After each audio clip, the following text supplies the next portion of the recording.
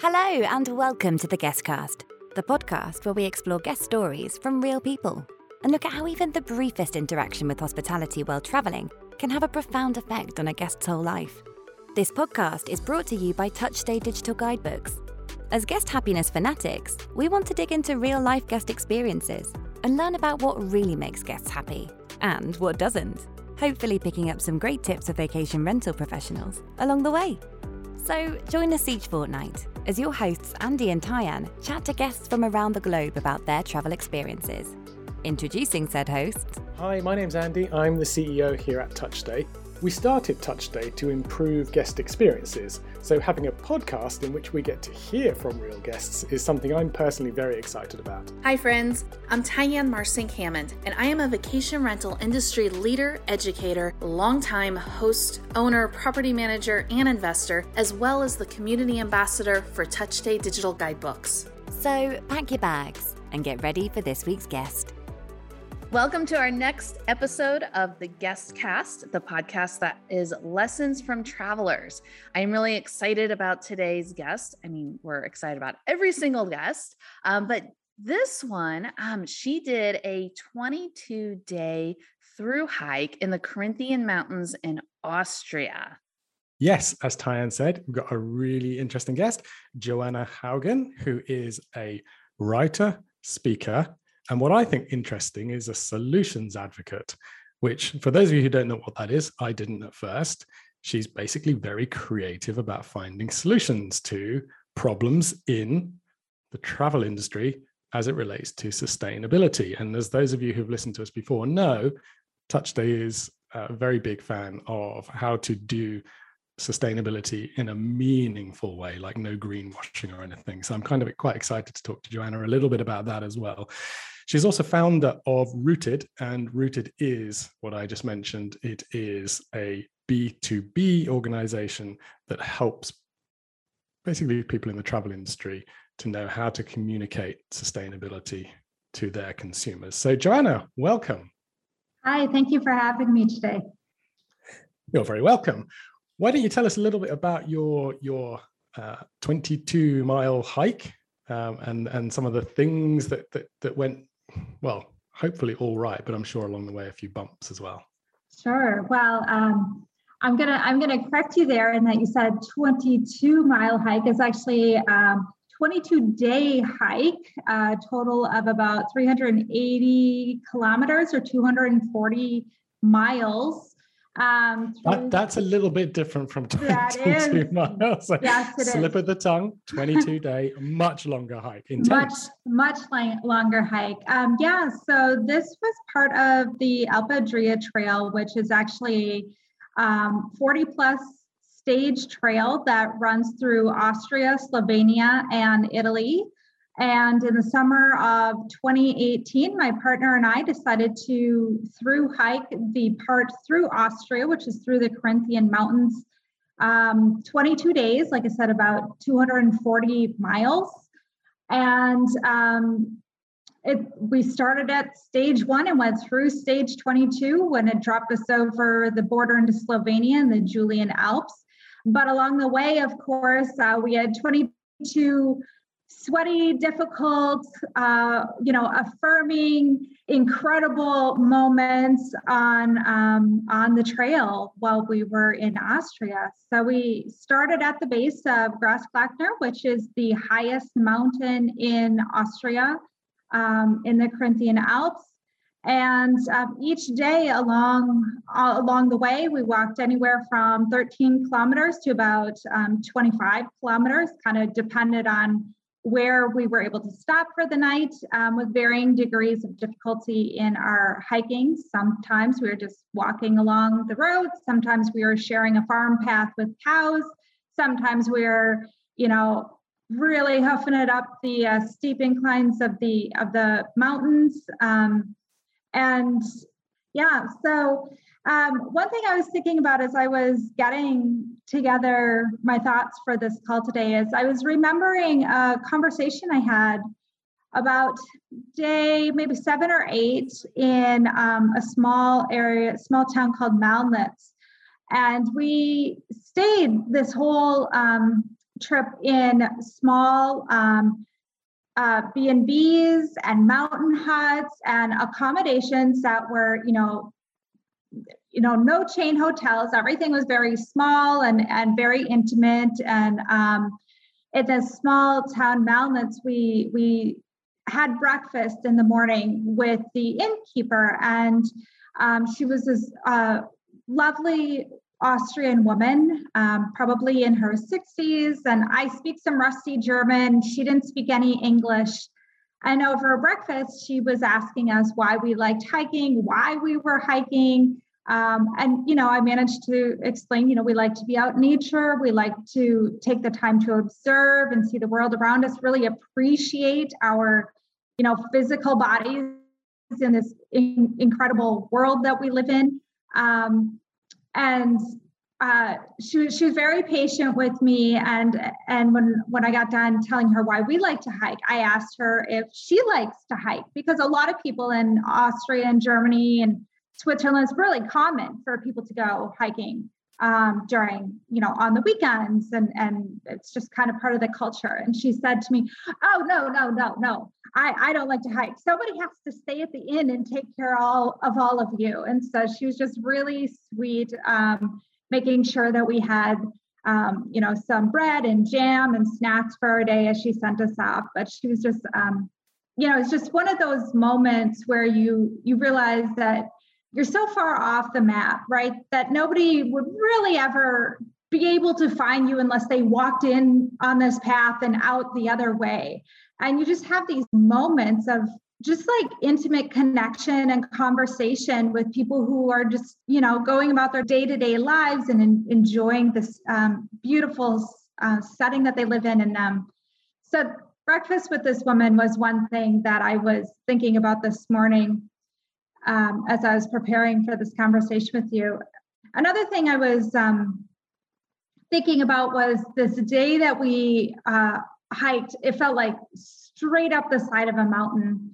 And we ended up at the top of Görlitzen Alp, which is, it's kind of incredible because the Carinthian Alps, it's mountains and mountains and mountains. So why is one mountaintop any different from another one? I'm not really sure. After a while, you kind of ask yourself, why am I just walking up and down mountains? We reached the top of Görlitzen Alp, and there's a mountain chalet up there. And we were spending the night there. We had a reservation. We almost missed dinner, ate a quick dinner, and then we went out to watch the paragliders because this area has perfect wind conditions.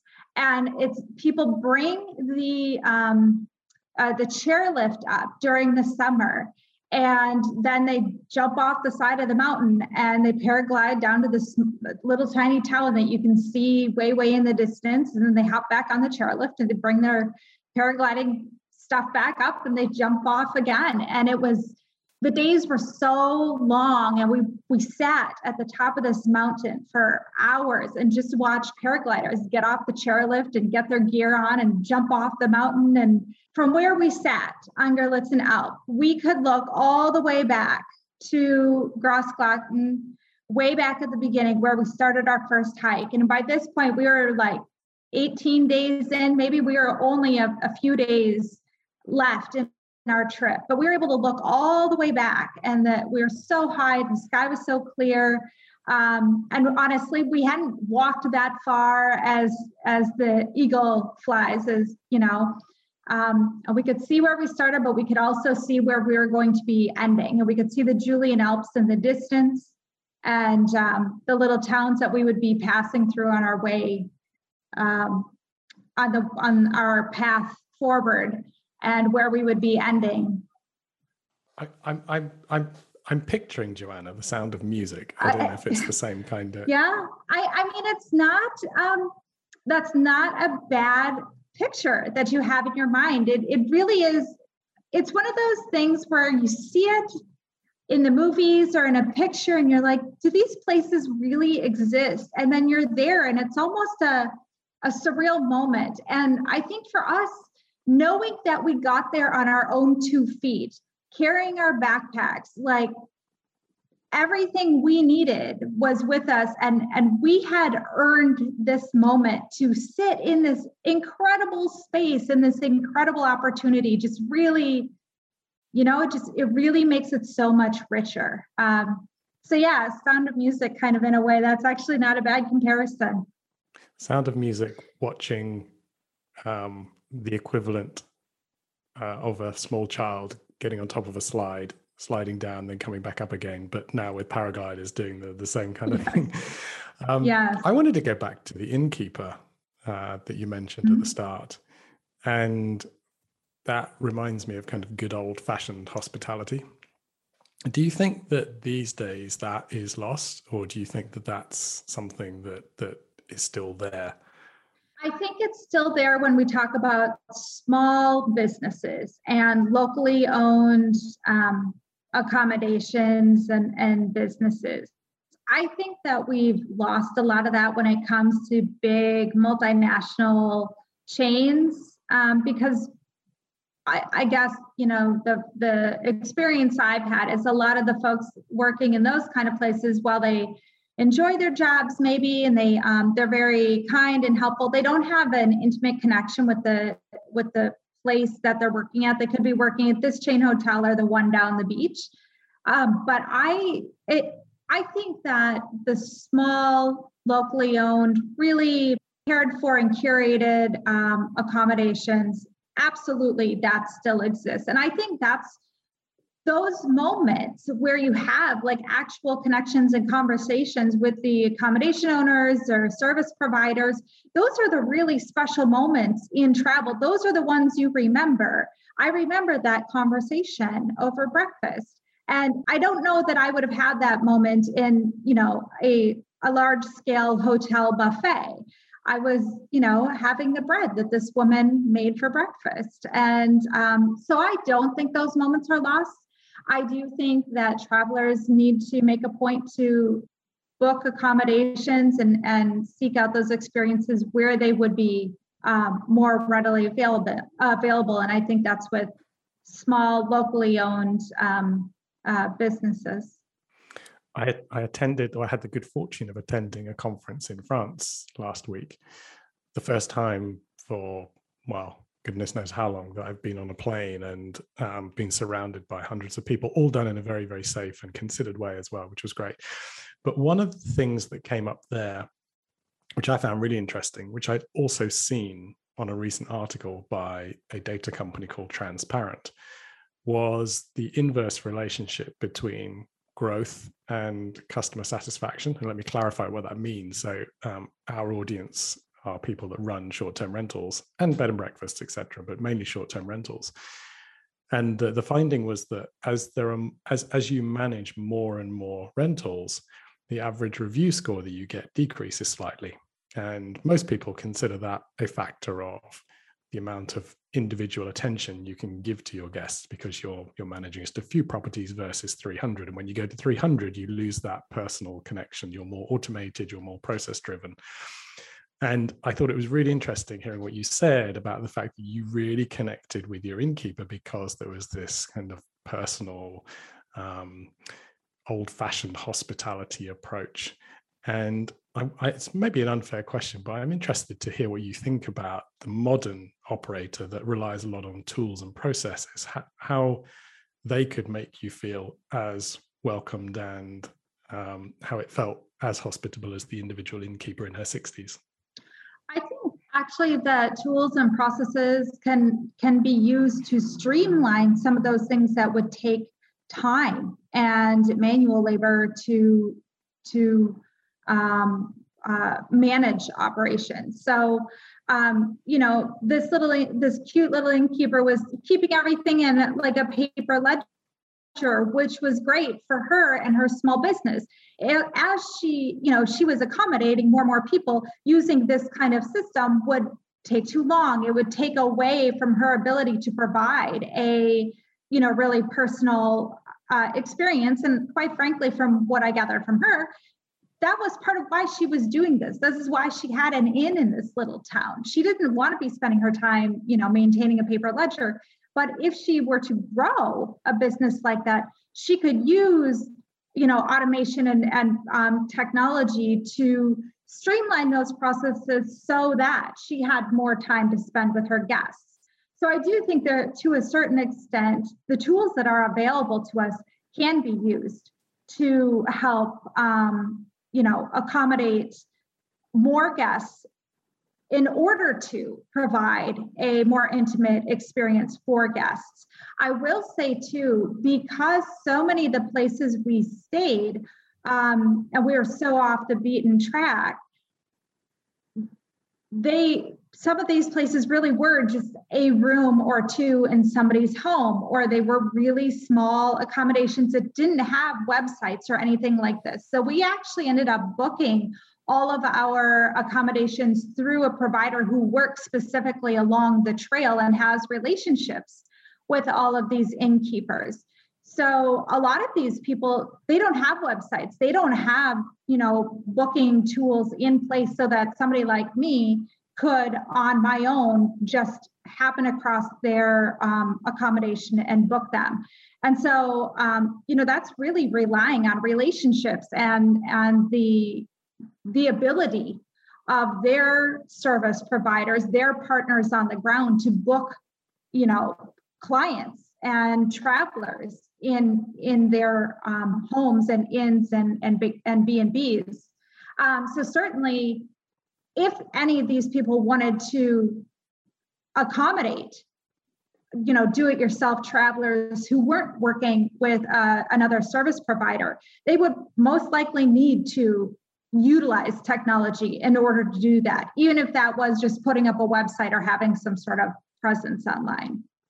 So JoAnna, how did your experience through this change your view on travel in general? Well, I am a big fan of long distance hiking and walking anyway, and I actually think it is a underrated form of travel and one that I think more people should experience.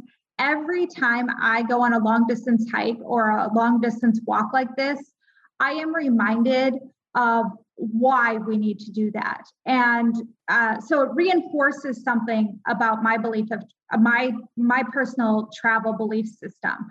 And that is that we can, as individuals, very much support communities in a way that is dispersed and meaningful financially, while still having a very light footprint on the earth. We can have incredible experiences over a long period of time while still staying in a small geographic area. And we can support a lot of people in this way. I mean, every day we ate at a different place. Every day we stayed at a different accommodation. I mean, right there is, 44 different small businesses that we impacted without ever getting into a car. And that, I think, is something that reinforces for me that travelers and travel can very much have a positive impact. And when we're looking at the bigger picture of the world then we live in today and the challenges that we're facing, I think it serves as a model for how we can experience the world and be really positively impacted as travelers while still having an impact on the communities that we touch. Now, JoAnna, earlier in our conversation before we hit the record button, you were telling us a little bit about your job, and something that really struck me that I think our listeners will be very interested in is, and I wrote this down as a quote, so this is JoAnna's quote: "Awareness does not activate change." And then you went on to say how people think they have to do everything as far as sustainable travel, and they end up doing nothing. And I see that all over the place. So my question to you is, what is something that's just something small that someone could do? What are those a few things to just start to activate that change just a little bit? Yeah. So are you looking for ideas for providers working in the industry space or for travelers? Both. If ideally the providers, but if you've got a tip for a traveler as well, absolutely. Yeah, sure. So I think it's really important that we keep in mind, first of all, as just people in general, whether we're working in the tourism industry or we're travelers, that, we need big changes in this world, and that's why we do need to move towards sustainability, but also our individual actions matter as well, because it's ripple effects that can activate much bigger change. And so, you hear a lot of people say that it doesn't matter if you don't say yes or no to a plastic straw, but I would argue that saying no to the plastic straw matters, because you motivate other people who see what you do. You send a message by saying no to that plastic straw about what it means to you to be a conscious consumer. So, for anybody who's working in the tourism industry, start where you can today. And that would be maybe as simple as getting rid of the plastic straws at your place of business. One of the easiest things that I've been learning about is changing your energy provider. Apparently in many parts of the world, and I was speaking specifically to somebody in the UK the other day, if you switch to a provider that is more running on more renewable energy, it actually saves you money than staying on some of these energy providers that you've maybe been on for years and years. So look into switching to an energy provider that is much more efficient and better for the environment. That would be something that's quite easy to do and something that you could do this week. And then I would also say for providers, accommodations in particular, food waste is a challenge. Be really thoughtful about what you're providing to your guests. Chances are that you're providing more than they want or they need. And so communicate with your guests about, how much food do they actually want? How much are they going to be eating? The buffet, I think, is probably going to be something of the past in our post-COVID days here. But I do think the buffet was a huge form of food waste. So maybe rethink the way that we're serving the food in our accommodations. That's a big thing we could do. Just ask people what they want, what they need. And I think you might be surprised that can be very quickly reduced and again, save you money. One other thing that is really easy for anybody who's in charge of accommodations is getting rid of those little plastic bottles of shampoo, and in accommodations, just keeping them at the front desk, putting a little sign or letting your guests know, hey, we have these available if you ask for them. It's one of those easy default things that we can do for travelers where they're going to take the path of least resistance. And if there are little plastic bottles of shampoo sitting on the counter, they're going to use them. If it takes some work to go ask for them, they'll go ask for them if they want them, but they're not inclined to use anything that isn't available to them. So just simply removing that temptation to just reach for that small plastic bottle, something that very easy, quick thing that you can do. And again, it saves money. Some of these are short-term gains. The sustainability efforts, that's definitely a long-term vision, but all of these little actions do add up in that way. As for travelers, I think right now, one of the things that we need to be doing is really thinking about our motivation for travel.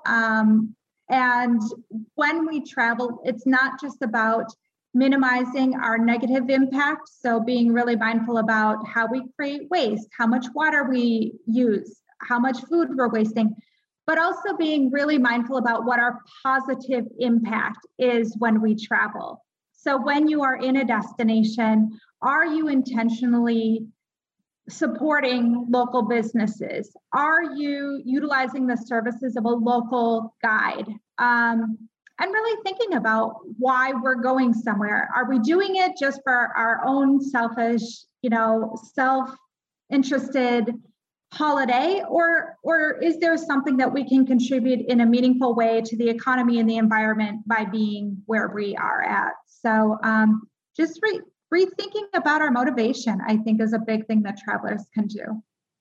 If I may, I'd like to jump in there. I think that's really an interesting perspective in the sense of thinking about as a traveler, but with that if you think about it from that perspective, as a provider of accommodation, you can kind of understand better what to do. So I think some of these bigger things that we've spoken about can be a little bit hard for the really micro businesses to feel that they're impactful enough, albeit you say there's this ripple effect, which I do also agree with. But if you think about it from your ability to make a difference at a local level by pointing your travelers, your guests, to either local owned businesses or businesses that themselves in the region are doing things to be more sustainable, or whether it's pointing them to, a particular attraction that talks about, I don't know, maybe it's the aquarium, but the aquarium is very big on ecology and sustainability, and so I think that kind of thing is really interesting, and it's so much easier. And the best thing about all this as well, I think it's a great marketing opportunity for providers of accommodation. Just a slight aside, there's a soccer club here in the UK called Forest Green Rovers. They're in one of the lower divisions, but they are really well known for being a sustainable football club. And last night, in fact, there was a big game between Tottenham and Chelsea, which was the first net zero carbon game. And there's a lot of, well, what did they really do to be net zero? And is it really? But the fact that that there are these examples, a small football club and a big match between these two London teams who are getting behind the issue, raises the awareness, and both can do things in their individual way. But one is huge and one is small. So that example of Forest Green Rovers, I think, is a great one. They get a huge amount of publicity for being that way as well. So it's not only good for the environment, but it's actually good for their bottom line as well. So I think, it doesn't have to be that you're huge. So I think that's a really interesting point you raised there, JoAnna. Thank you. Yeah. And I think, to your point of what you say there, it's even if, some people might call into question some of the things they're doing, we're talking about it. And I think having these conversations about the environment, about, what does it mean to cut carbon emissions? What does it mean to, be a more sustainable company or to be a sustainable traveler? Those are all conversations we should be having. There's no easy answer, but the only way that we're going to learn about and move forward in that space is at least start talking about it. Yeah, I brilliant. That's exactly what I think. It's what Tyann said and what she quoted you earlier. Awareness is just the start. I think now everybody is aware. I think there's very few. I think there's very few people who don't believe that there's a climate issue. It's very clear that there is. And if there are still out there people who think there isn't, kind of wake up, because there absolutely is. It's now, what do I do? It's now, how do I make a difference to this really big issue? And as you've said through those examples and the example of Forest Green Rovers, the little guy can do it. And if there are many, many, many, many little guys doing it, then it becomes a much more. Plus, let's think about the traveler demographic. The younger generation these days, they are no longer the ones that will go, well, I won't be impacted on this because it's not my grandchildren. They are impacted by it. They will grow up with the results of the things that we do. And I think when you kind of think about it as not my issue, but you relate it in that way, it really is our issue to leave behind a better place than we started. So act small. Case in point, for the small guys over here in the US, there was a first grade class who got together and said, we don't want our town to have plastic straws anymore. And they petitioned to the town. And because of the first grade class, which is like ages 6 and 7 years old here, and there's no more plastic straws in that town, because the little guys said, hey, this is what we want, and we think this is best for our environment. So in wrap up, JoAnna, is there one bit of advice you would give to the host, owners, property managers listening to this in relation to what we discussed today with the intimate conversations, being local, and activating change, not just awareness? I think that small accommodation owners are in a really unique position because the travelers who are staying at your accommodations are already, to a certain extent, interested in local experiences. They're choosing to stay in your accommodations over big multinational chains. And so, as Andy alluded to, we are aware of the big challenges in the world today. I think you have a really unique opportunity to just be really honest and start conversations about what that looks like in your own community. Who is making change? What are the challenges that you're facing as a small accommodation owner, grappling with the many aspects of, climate change and all these things that we're facing? Have these conversations, because you have a chance to help travelers bridge their travel experiences with the world that they see outside their front door. And when we can find shared human connection over values and common challenges that we're all facing, we can make a big change in this world simply by seeing that, what we see at home and what we see on vacation are not two separate things. We live in a very big ecosystem, and we all are a small part of that. So I invite you to just have conversations in a way that are real and authentic. And if they go into those hard places, embrace it, lean in. Yeah, JoAnna, I agree. Just because it's hard, it doesn't mean you don't do it. The things that are worth doing are often hard, but the payback for both society and the business is huge if you're one of the early adopters. So yeah, wise words. Thank you. Maybe you have a travel or hospitality story you'd like to share on the Guestcast. If you do, head to touchday.com/podcast and send us a brief outline of your story. And as always, remember to subscribe to the Guestcast on your favourite podcast app, leave us a 5-star review, and say hello on our social media @TouchDayWelcome. This podcast was brought to you by TouchDay Digital Guidebooks. Learn more about how TouchDay can help make your guests happier at touchday.com.